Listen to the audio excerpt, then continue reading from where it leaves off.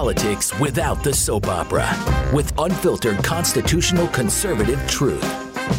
The Conservative Review with Daniel Horowitz. And welcome back, fellow American patriots and Minutemen standing at the ready to guard our liberties, to fight for a new refuge for freedom. Once again, this is your host, Daniel Horowitz, back here for Thursday, April 14th, the day Abraham Lincoln got shot. It was also the date that the Titanic was struck. And watching my fellow colleagues today in conservative media, of which increasingly I don't consider myself a part of, it's almost like those people playing the violins as the Titanic was going down. They focus on every ephemeral news story of the day with almost like attention deficit disorder without having any short-term, mid-term, long-term vision of what they want to do. So today it's all Elon Musk. Oh, Elon Musk is going to save us Twitter because that's their whole world, because social media is not just a means but an ends. The end is my talking point for the day, and then I start a new day and I reset my talking points. There are so many things going on that are crushing our bodies, our life, liberty, property, civilization, safety, security, on so many levels. Family, culture. I don't even know where to begin. But one of the things I want to address, one of the most noxious elements of this cultural Marxist agenda, is critical race theory, but not just as a curriculum in schools, but embedded in every area of policy, politics, law, and culture, to the point that it has given rise to black nationalism and black supremacism, and it's time we call that out by name. I'm sick of the cowardice on the pseudo-right for so long that not only didn't they address this, but they agreed to the premise of, oh yeah, we need to give in to all this stuff, criminal justice reform. No, it's just the opposite. For every one white supremacist, there's 1,000 the other way, but the difference is the former are fully discredited and marginalized by society, whereas the latter is allowed to operate, not only allowed to operate openly, but is fueled and exacerbated by a blood libel that it's really more of a white supremacist problem, which further creates a grievance lobby to further juice up an entire generation of many black youth that have this false notion that they're under attack and therefore go on to attack. And I want to broach this issue today that all too many others refuse to talk about, but we are going to talk about it. And I want to frame this before we get into the Brooklyn shooting and many other similar attacks by black supremacists that you haven't heard about, and I probably haven't heard about. These are just a few. I just want to frame it by saying earlier this morning, the Biden administration announced that 90 federal agencies released a plan basically to tip the balance of public policy towards blacks, or at least away from whites, all sorts of different things. And here's just an example. DHS, they submitted something saying that they're engaging with improving underserved communities' access to grant programs and help counter domestic violent extremism to better address the terrorism-related threat to our country posed by white supremacists and other domestic terrorists. But if you look carefully, nearly every one of the recent mass attacks were committed by black supremacists. And the more they engage in this blood libel of this mythical white supremacism, the more you're going to have this going on. And this is a big deal. Look, I am not one who's into hate crimes. I'm not one who wants to do what the left does in the other direction and obsessively point out the race of every criminal perpetrator or mass attack, a terrorist, because it doesn't matter. In our world, and you're going to see every one of the ones we're going to talk about, they had massive criminal records. If you actually had a true 3 strikes and you're out law, if you actually deterred and locked up violent career criminals, you would prevent 90% of these attacks. So that's what it is. It's just really more of a jailbreak issue. But to the extent that you have, racially animated crimes, identity animated crimes, what we don't want to do is start pointing that out in a way that you're like, man, we need to start policing hateful speech, right? Because it's very dangerous. A person has the right to get up there and say, I hate whites, I hate blacks, I hate this, I hate Catholics, I hate Jews, I hate anything, I hate people with green eyes. People have the right to be hateful. But on the other hand, we typically count upon society and culture as a whole to marginalize that behavior, to kind of keep it in check, right? Not legally that you could deny service or certainly arrest someone for it. But yeah, I mean, we're going to say we're obviously going to marginalize you. We certainly know if anyone is a white supremacist, legitimately or illegitimately, but certainly legitimately, they're going to be marginalized and even criminalized. But yet we have cases of the most virulent anti-white speech that actually does border on crossing that line sometimes, directly inciting violence, and it's allowed to persist, and these people are mollycoddled. No such societal check exists, and in fact, when you have the government embedding every aspect of law and policy into this critical race theory, it's not just a theory, but it has real-life consequences, and they're deadly. It's no different from COVID and biomedical terrorism. When you tell everyone that people that don't get certain shots or don't wear a mask are subhuman and are causing you death, that's an extremely dangerous thing. That's what the Nazis did. Same thing with race. If you start really saying, you're under attack, these people of this color are attacking your color, that's extremely dangerous. But that's what our government and society and media have been fueling forever. That is an old-fashioned blood libel. They're projecting their views on everyone else and then really damaging a generation of people. And then, because of the perpetuating of the welfare state and other sickening policies in America's big cities. So unfortunately, you do have a lot of misery in a lot of black communities. So it's the perfect recipe to feast on fear, suspicion, conspiracy, that, it's the white man's fault. It's the Jew boy. The Jews own the banks. That type of deal. So with that, I want to go on to Frank James. If you would do Man on the Street, how many people have heard of Frank James, the Brooklyn shooter? I guarantee you less than 5 in 100 would have heard of him, even though it just happened, and in a few weeks from now, it will be less than 1 in 100. Okay, this is a pretty big deal. So we had this on April 12th. James allegedly opened fire on a subway car, started massively shooting, set off smoke bombs. He seemed to have other weapons with him. Amazingly, none of the people shot died, and I don't think any of them will. I think some were in severe critical condition. So part of the miracle is that one of his magazines jammed. I don't know. I don't know what gun he had. Maybe it is public. I haven't seen it. I think it was a handgun he used, and it jammed.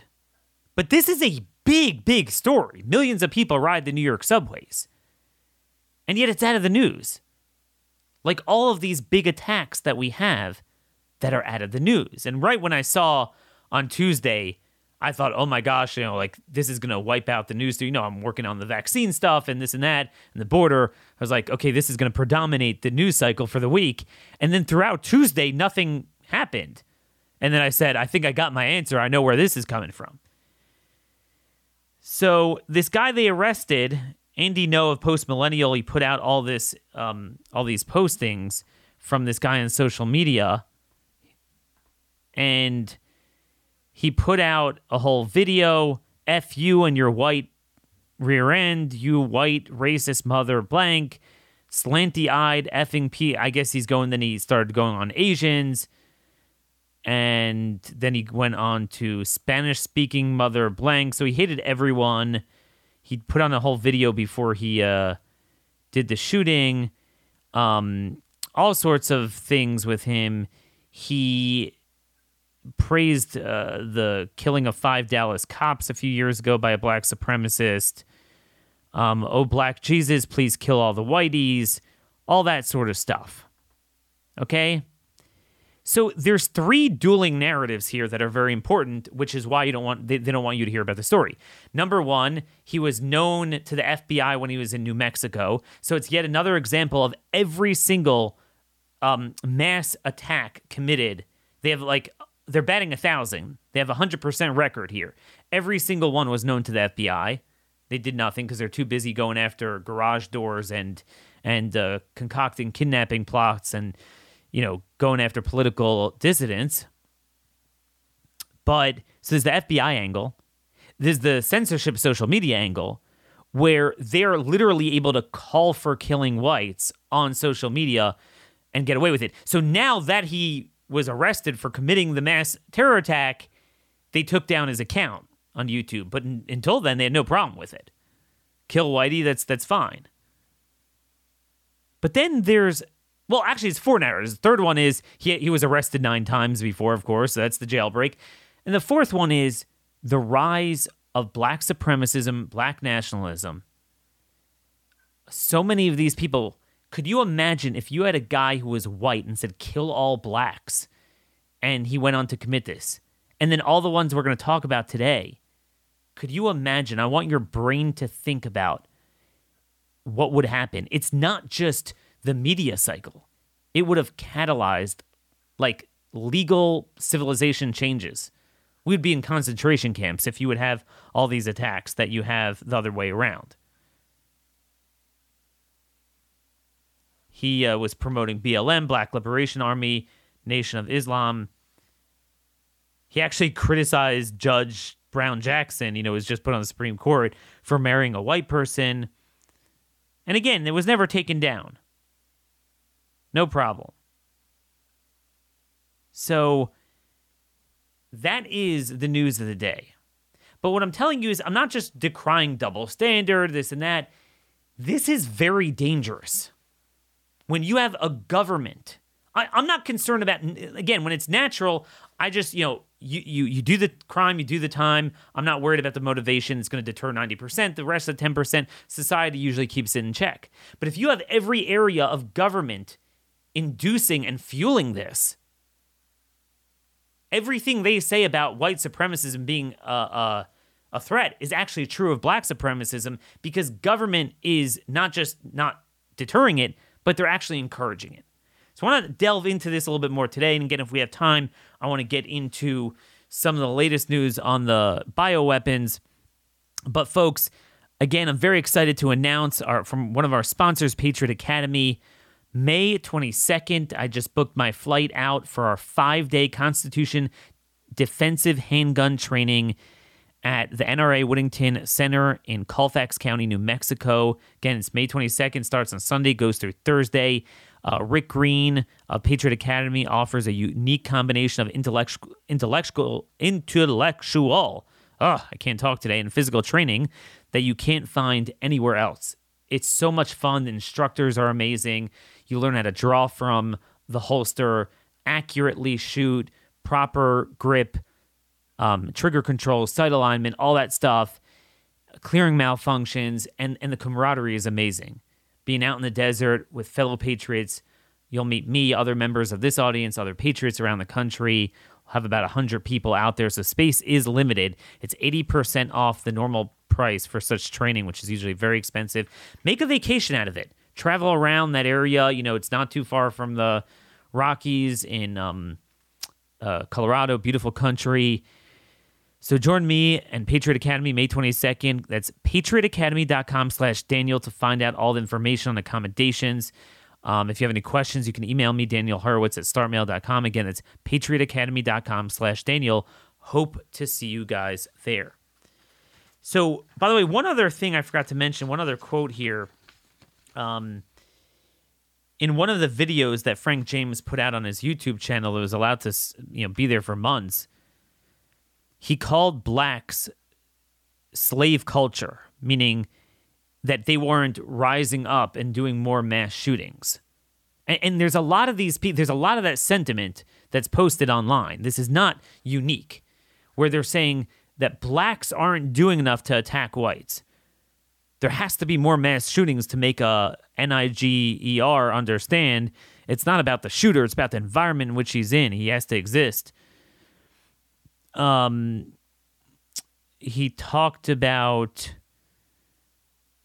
I've been through a lot of stuff where I can say I wanted to kill people, I wanted to watch people die in front of my face. But there's a very interesting thing. I do want to add this before we go on to the black nationalism angle, just from the jailbreak deterrent angle. But I thought about the fact, hey man, I don't want to go to no effing prison. I thought that was very interesting that he didn't want to go to prison. There are some people that are willing to, whatever, die for their cause. But I always said, if it would be known, I mean, your first violent crime, you're really put away for a long time. Your second or third, you're put away forever.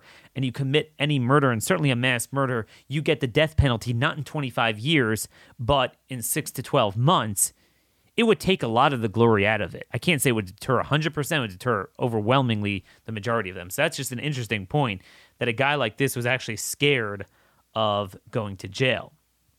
So, here's the deal.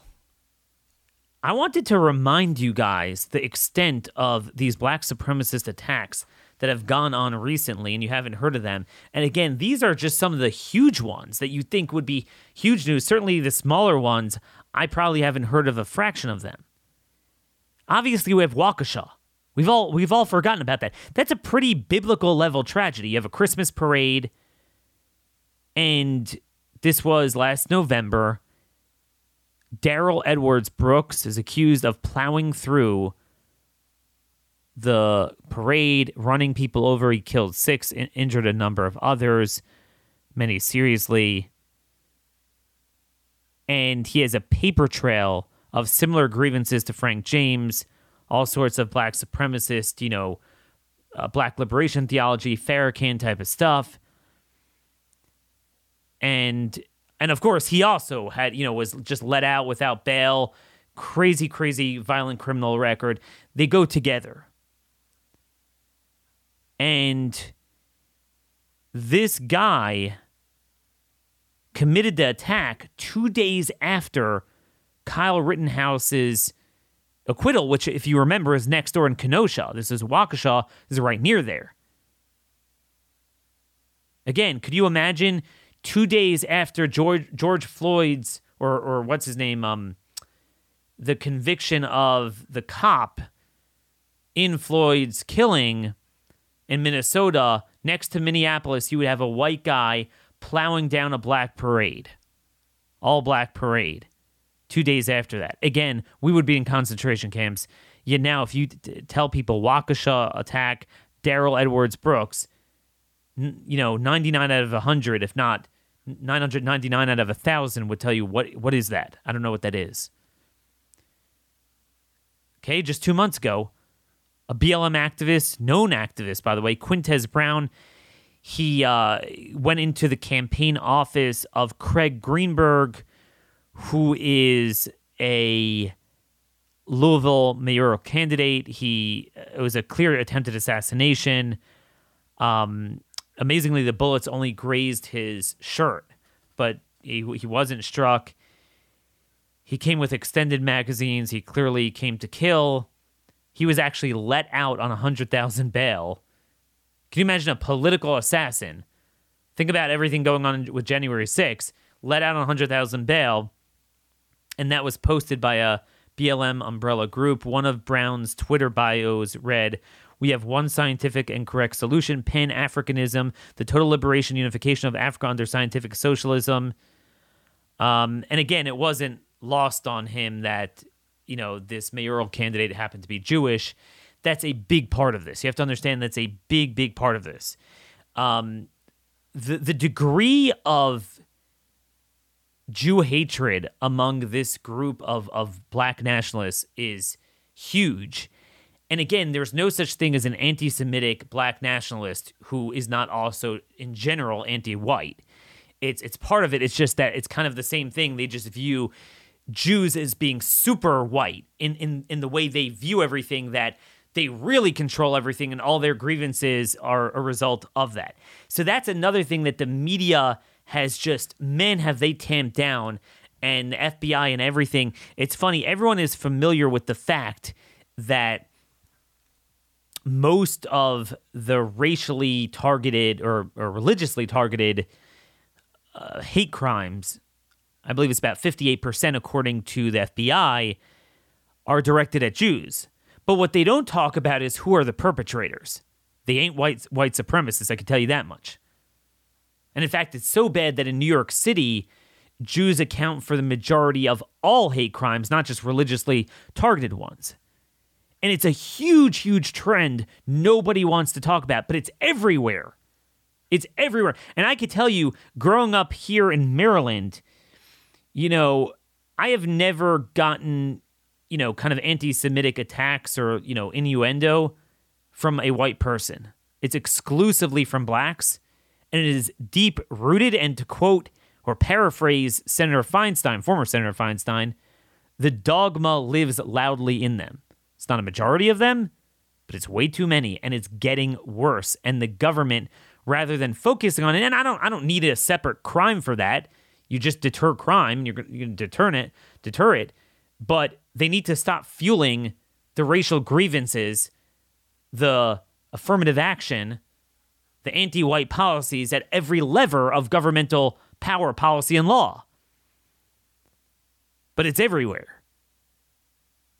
This whole Farrakhan thing, Farrakhan used to be a big deal in the 80s and 90s, and then it kind of fell off the radar, and then the last 5 years, it's really taken off again. Since Obama, really. Let's go through that. 2020, remember the Newark attack? Was it Newark or one of those other cities where you had this kosher store that was held hostage by David Anderson and Francine Graham, two members of the Black Nationalist Black Hebrew Israelite Church? You'll never hear any talk about that with DHS bulletins. And they actually had an initial plot where they concocted to bomb a Jewish community center there with enough explosive material that could have killed people 5 football fields away. No one was killed in the store, but in the end, they did wind up shooting dead a local police officer. A few months before that, you had Grafton Thomas, another guy who had all sorts of materials from Black Hebrew Israelites, writings with swastikas in his possession. I don't even know what he's pled insanity. I don't know what the latest with him is. You can look it up. But Grafton Thomas, he was charged with murder in Muncie, New York, a couple miles over there from that other attack a few months earlier. He charged into a Hanukkah party with a machete, killing one and injuring several others. Just last week, Dion Marsh, 27, allegedly told his family Jews were the real devil and warned of a bloodbath before running out and running down, with his car, 2 people, and then stabbing a Jewish man in the chest in Ocean County, New Jersey. Okay, none of this. You won't hear about any of this. Remember, whatever you hear from the government and media, the opposite is true. If they're obsessing about a trend, white supremacism, that means the opposite is happening. But the tragedy is, the more they fuel that, the more it actually will exacerbate the true nationalism and supremacism that's not just sentiment. Because remember, I want to say, even when you talk about legitimate people that, hold problematic views, everyone's into this Nick Fuentes guy, right? He denies the Holocaust or questions the Holocaust. Well, yeah, obviously I disagree with that. He doesn't seem like a very nice dude. But am I worried that a guy like that is going to go out and kill people? There's no evidence of that. So even the worst elements that they focus on, there's very few of them that have actually gone kinetic. Whereas these guys are kinetic. They're violent as anything. And the thing is, typically when you have like kind of the white mass shooter or like an Arab terrorist guy, they're harder to deter because often that's their first time. You know what I mean? Like a lot of these Arab terrorist attacks, it's not like they've committed a lot of street crime before that. Most of the black nationalist types, they've committed a tremendous amount of street crime. They could have totally been taken off the streets. Then there's the other attack that we've all, even I forgot about until recently. I was like, wait a minute. The Capitol Hill attack. Yeah. The only attack on the Capitol Hill that actually directly killed a police officer. Not January 6th. No police officer was directly killed from that, despite what the media tells you. April 2nd, 2021, just a couple months after January 6th, Noah Green, a self-declared follower of Farrakhan, rammed two police cars at a checkpoint on the Hill, resulting in the death of Officer William Evans and the injury of another before he was shot by police after he exited the car with a knife. Now, there's no memorials for Officer Evans that I know of that are used as a political tool to inveigh against black supremacism, nor do we have any law enforcement programs among Capitol Hill police dedicated to monitoring the future Noah Green and Farrakhan's type of organizations. Then there's the rise of militias. Okay, so you have these kind of like career criminals that are, a part of being a violent criminal. They also hate whites and maybe act out because of that. But then you have the militias. Now, you've been trained to think of anti-government, white type of militias. But there's a rise in black militias. Okay? Last June, 29-year-old Othel Wallace was arrested for the execution-style murder of Daytona Beach officer Jason Rayner. I wrote about it at the time. He was associated with the NFAC Black Militia. Okay, what's NFAC? Not Effing Around Coalition. That's what they call themselves. He was the new Black Panther Party and the Huey P. Newton Gun Club Alabama chapter.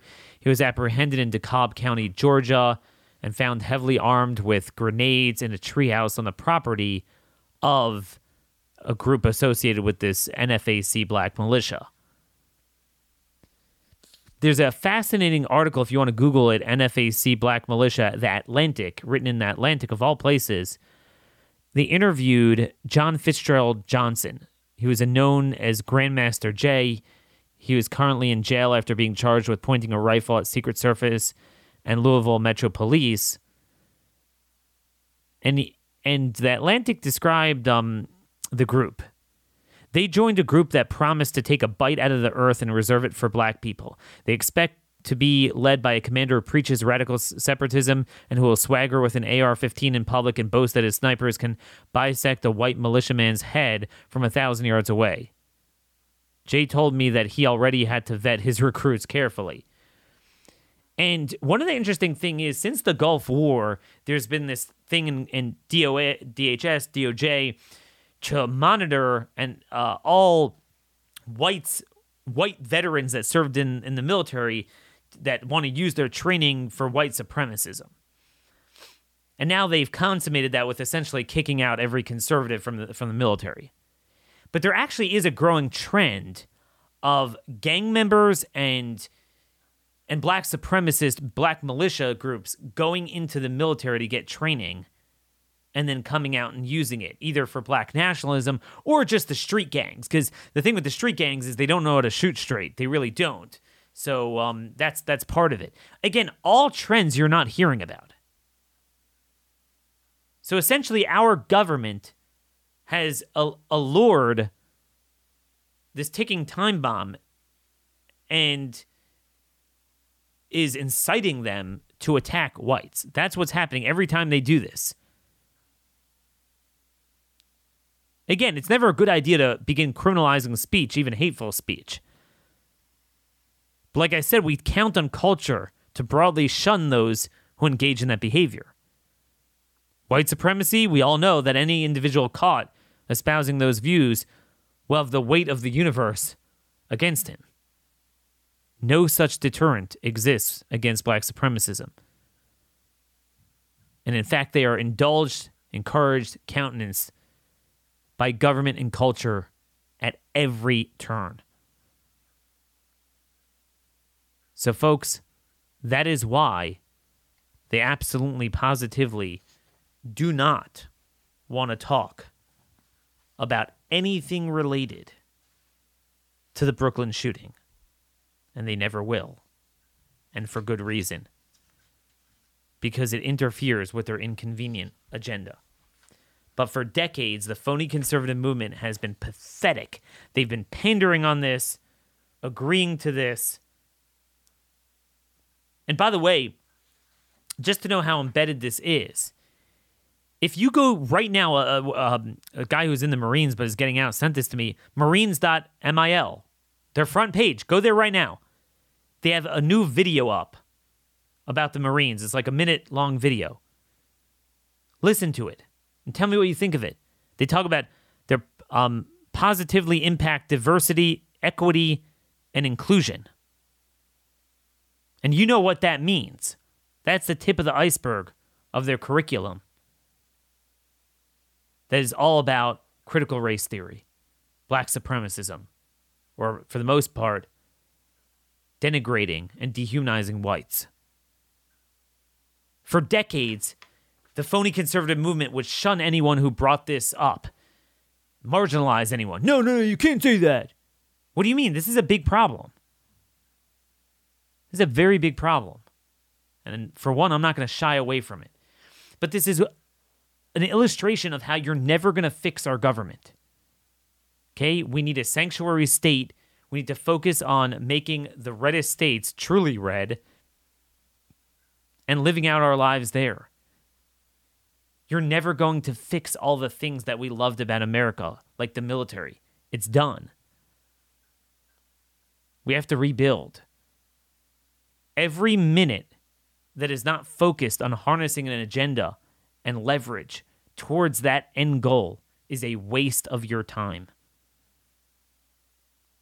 So that's with the black nationalism. That's why you don't hear about Brooklyn. The other story you don't hear much about is Shanghai. And the reason is because people will realize, holy heck, that's where this biomedical state is headed, and I don't want that here. But folks, we already have that. Pfizer said in a couple days they're going to give us an EUA, or submit an EUA, but they're going to give it to us because they're going to get it, for a third shot for 5 to 11-year-olds. That most of them had the virus already. It's a new virus. I'll be honest with you. Even I thought, once the negative efficacy came about around the summertime, we started talking about it, I thought they would just come up with endless formulations of the shot to keep it going. I never imagined they would get away with the same formulation that has negative efficacy. Negative efficacy, and they'd continue getting away with it. But our politicians are bought out by Pfizer. Again, I don't want to hear about your defunding Planned Parenthood if you're embracing Pfizer. Pfizer is worse than Planned Parenthood because Planned Parenthood, they're not forcing people to get their stuff. Pfizer is aborting live adults everywhere. And again, don't get me wrong. I'm not saying I'm pro-Planned Parenthood. I would defund them too. But I'm sick of the politicians that will only talk about that, but will be totally bought out by Pfizer. Okay? There's a 2-minute clip. I don't have the clip here, but I have the article from News 9 in Australia. Queensland paramedics face 3-hour delay for hospital access, leaving hundreds waiting for care. Okay? Paramedics were unable to respond to over 100 calls for help yesterday, Queensland Ambulance Services Commissioner Craig Emery said every effort was made to respond promptly. And they say they had the highest number of calls ever recorded during the Omicron peak, 3,905, but they almost reached it now with 3,789. So first they're admitting that Omicron was devastating. How is Omicron, the least pathogenic version of this, devastating when everyone's vaccinated there? I thought we were supposed to vaccinate and lock down to alleviate the burden on the hospitals, yet they did it to a T like no other country did. And yet, not only were the hospitals strained, the ambulance services couldn't get enough. But now they're saying it's not COVID because they're saying they're over that hump, but they're matching the peak of their COVID pandemic hump with what? They don't say. They said the number of Code 1 emergency calls, those are the worst, the most urgent, was 1,559. So we're talking about 30-40% increases. I don't know of any hospital system in the country that can prepare for a 30 to 40% increase in a single day, said Queensland's health director, whatever she's called there. 30 to 40% increase. They quote the ambulance service people, and they don't say what it is. Okay, you're hearing a lot of news from Australia recently. They don't say what it is. Isn't that interesting?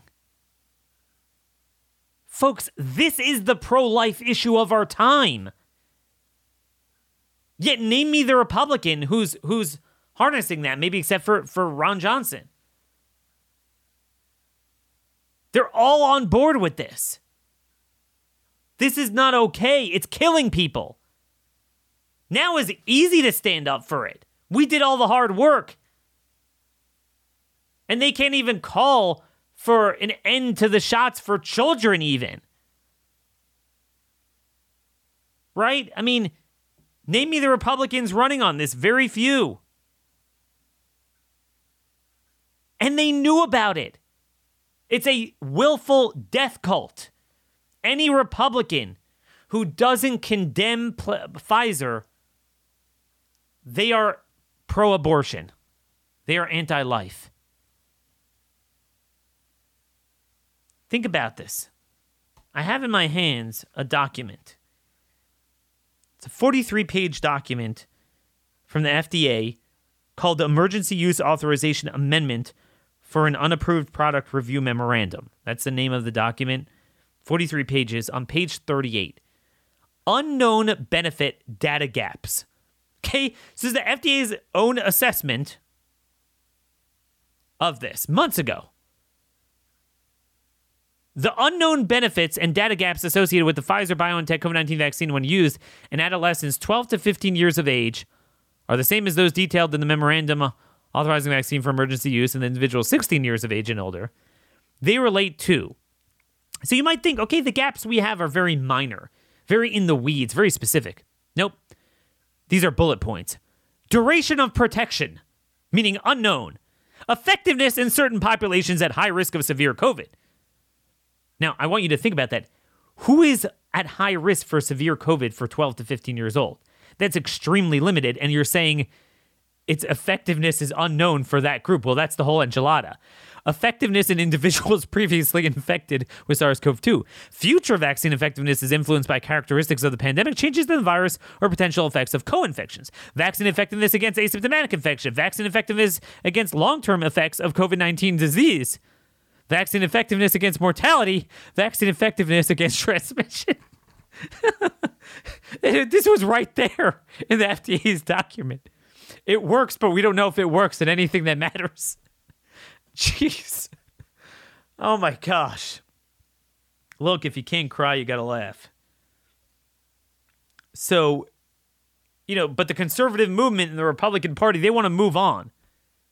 Even as they continue to pump this poison into everyone. Again, negative efficacy is a huge problem.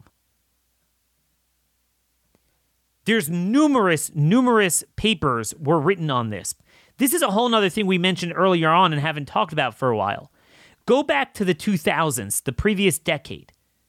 There were numerous attempts for years to get a vaccine for SARS-1. Now, I'm not taking a side as to whether SARS-1 was concocted or it was natural, and once it was natural, then they took an interest in the research and created more versions of it. I'm not sure what the answer to that is, but either way, they worked on vaccines for a while. And they never panned out. And the biggest reason is because of ADE. It was negative. Because the antibodies it induced were problematic. So there's a paper out, a Dutch paper out. It's titled, if you want to look it up, January 2009, Vaccine-Induced Enhancement of Viral Infections. It's a pretty serious thing. And they note dengue virus, vaccine-induced enhancement susceptibility to infection in certain viruses like feline coronavirus, dengue virus, feline immunodeficiency virus. It has been shown that antibody-dependent enhancement plays an important role. Other mechanisms may, either in the absence or in the combination with ADE, be involved. Consequently, vaccine-induced enhancement has been a major stumbling block in the development of certain corona, and then they mention other category vaccines. That was known from day one. All right, maybe they cracked the code. But then after a few months, we saw it had that problem. And it went on and on and on. We've been talking about the ADE since July, okay, for 9 months. And we're still at it. You know, in the 5 to 11 group, they announced in their press release today, Pfizer, that they're basing, so this is the new thing. They can't even forge data to show benefit to children. So their new thing is they look at titer levels.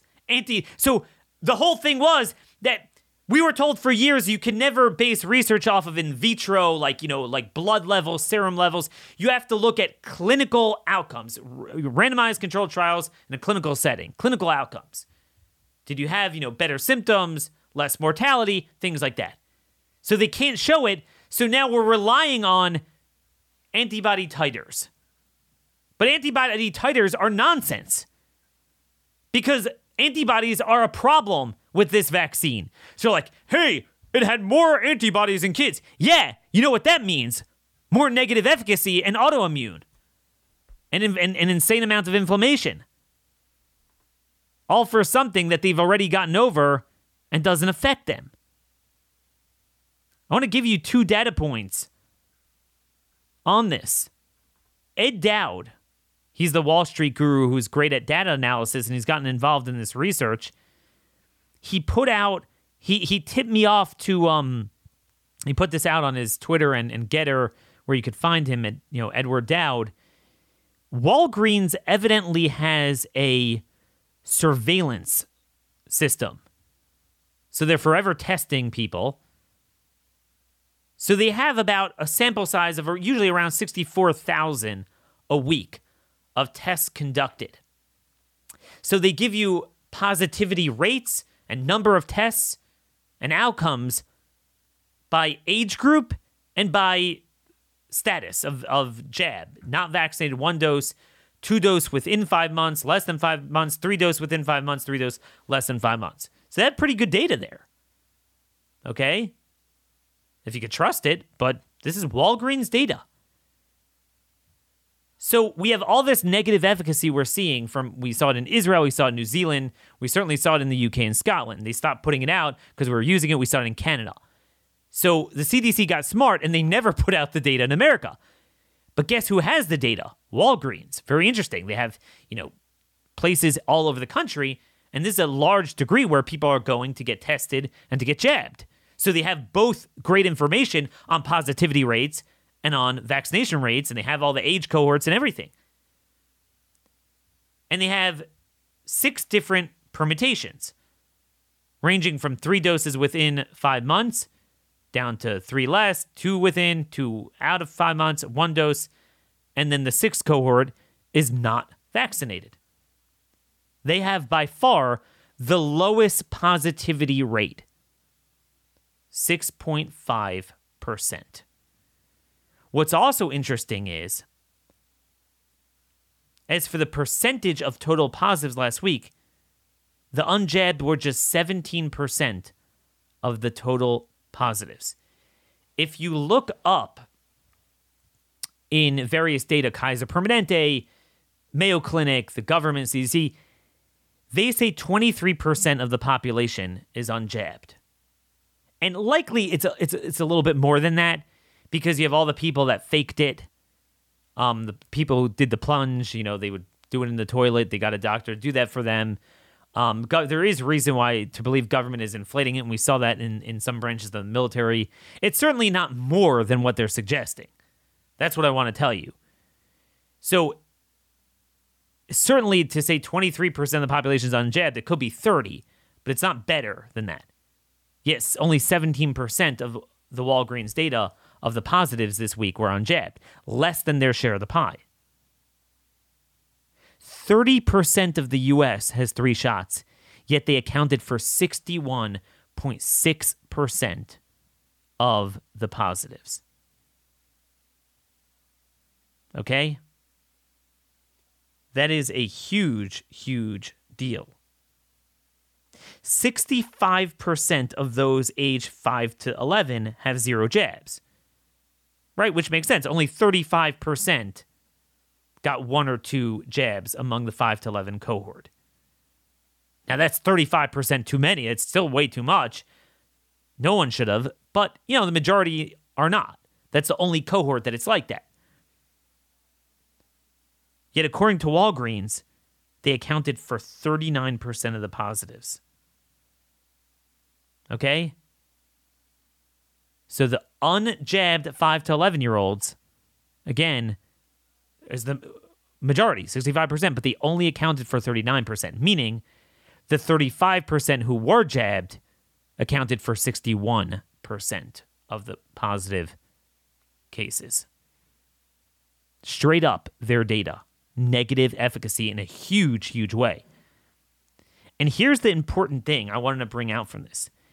Every time we bring this up, the fact checkers paid by pharma will write a rejoinder to my articles and say, no, there's no evidence it's not working, negative efficacy. I'll tell you what's happening. Basically, it's the vaccinated types that are going to get tested. But the unjabbed, those guys, they're a bunch of yahoos and they don't get tested. But in fact, Walgreens data actually shows they have a higher proportion of tests. They had the lowest amount of positives, highest portion of tests, and that's, again, probably a big part of the reason that is, not so much because they want to do it, that's because of the mandates. A lot of private public sector workplaces, if they're not directly saying you have to get the shot, they're saying if you don't get the shot, you have to get weekly tested. So if they really have a bunch of cases among the unvaccinated that's going undetected, we would find that. So that's not true. That is totally not true. So this is what we're finding, negative efficacy. Then I wanted to share with you this piece written by Coquindichian. I don't know how to pronounce that. This guy, Coquindichian.substack. So that is COQUINDECHIEN.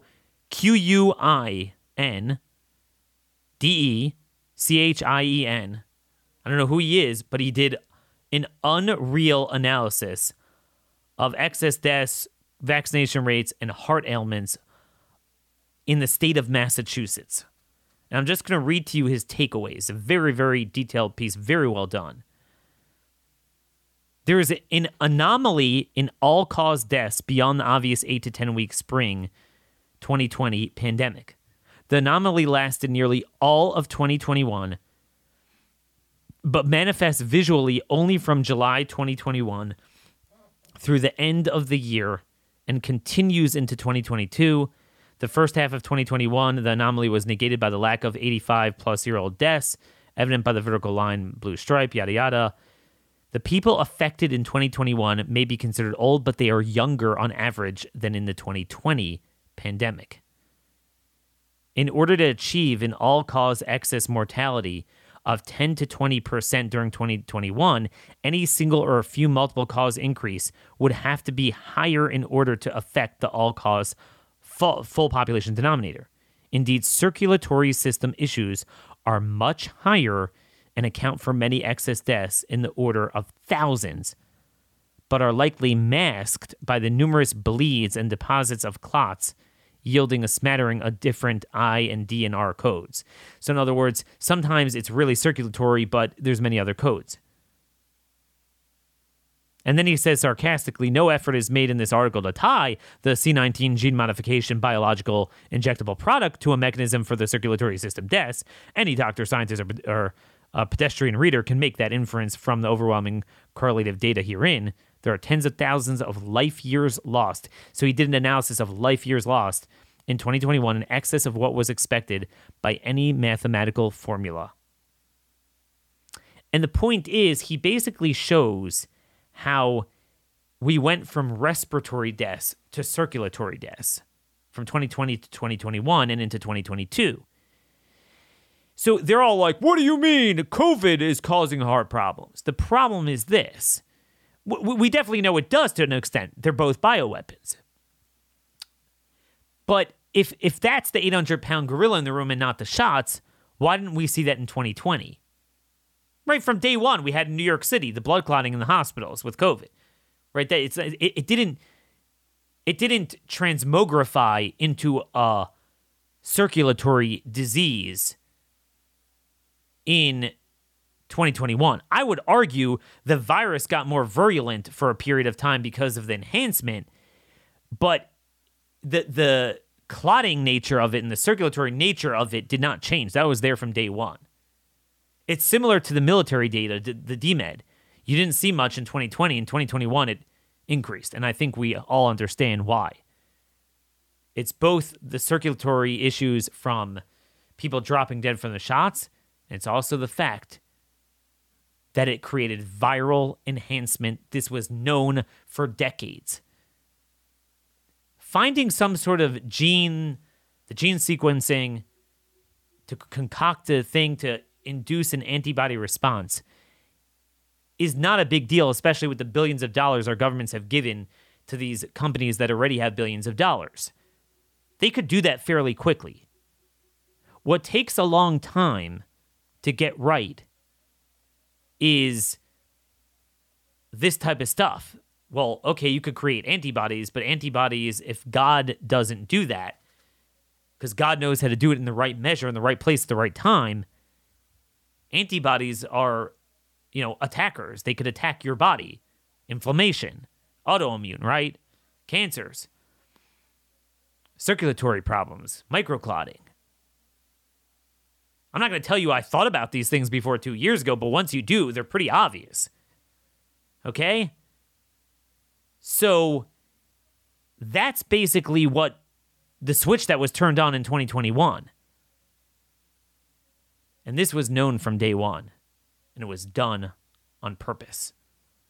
Hate to say it, but it was done on purpose. There's a lot of other news. There's this pandemic treaty that the WHO is considering. We need states to nullify it. Daniel, states can't nullify it. It's in the Constitution. It's only Congress could do that. It's also in the Constitution that you have unalienable rights, and in the Declaration. And if our government is going to go along with it, states need to part ways and go their own way. Hopefully tomorrow we're going to have Pierre Curie on. Any questions you have to ask him, shots, virus, anything, where we're going to head medically, let me know what your questions are. I will tease out that Corey dropped a bomb last night on the Wednesday night FLCC podcast that the head of the airline pilots union told him that there have been a bunch of heart attacks mid-air and that pilots' health are deteriorating rapidly. We know this is happening in the military, so it makes no sense it wouldn't happen in the civilian world. So I just want you guys to understand the notion that something this big could happen and we would necessarily know about it is not true. Because we have so much going on, And they have the ability to inundate us with so much we know so little. And this is what my agenda is, as opposed to the typical old school so-called conservative talk where they just focus on what they complain about the liberal media, but then they only focus on what they want you to focus on. And that colors their entire worldview, their strategy, and that's how they get back into Republicans, good, elections, nonsense. Here we're taking it to the next level every day. I need you to send this in every show, everyone you know. I guarantee you, whether you agree or disagree with everything I'm saying, you'll appreciate, oh, wow, this is not the typical banter right and left that I'm hearing every day. And this is what I strive to do. I understand there's so much else to listen to nowadays. And if you guys are going to take the time to do this, I'm going to take the time to give you quality information day in, day out. Thank you for listening. God bless you all. Till tomorrow, stay safe and stay informed.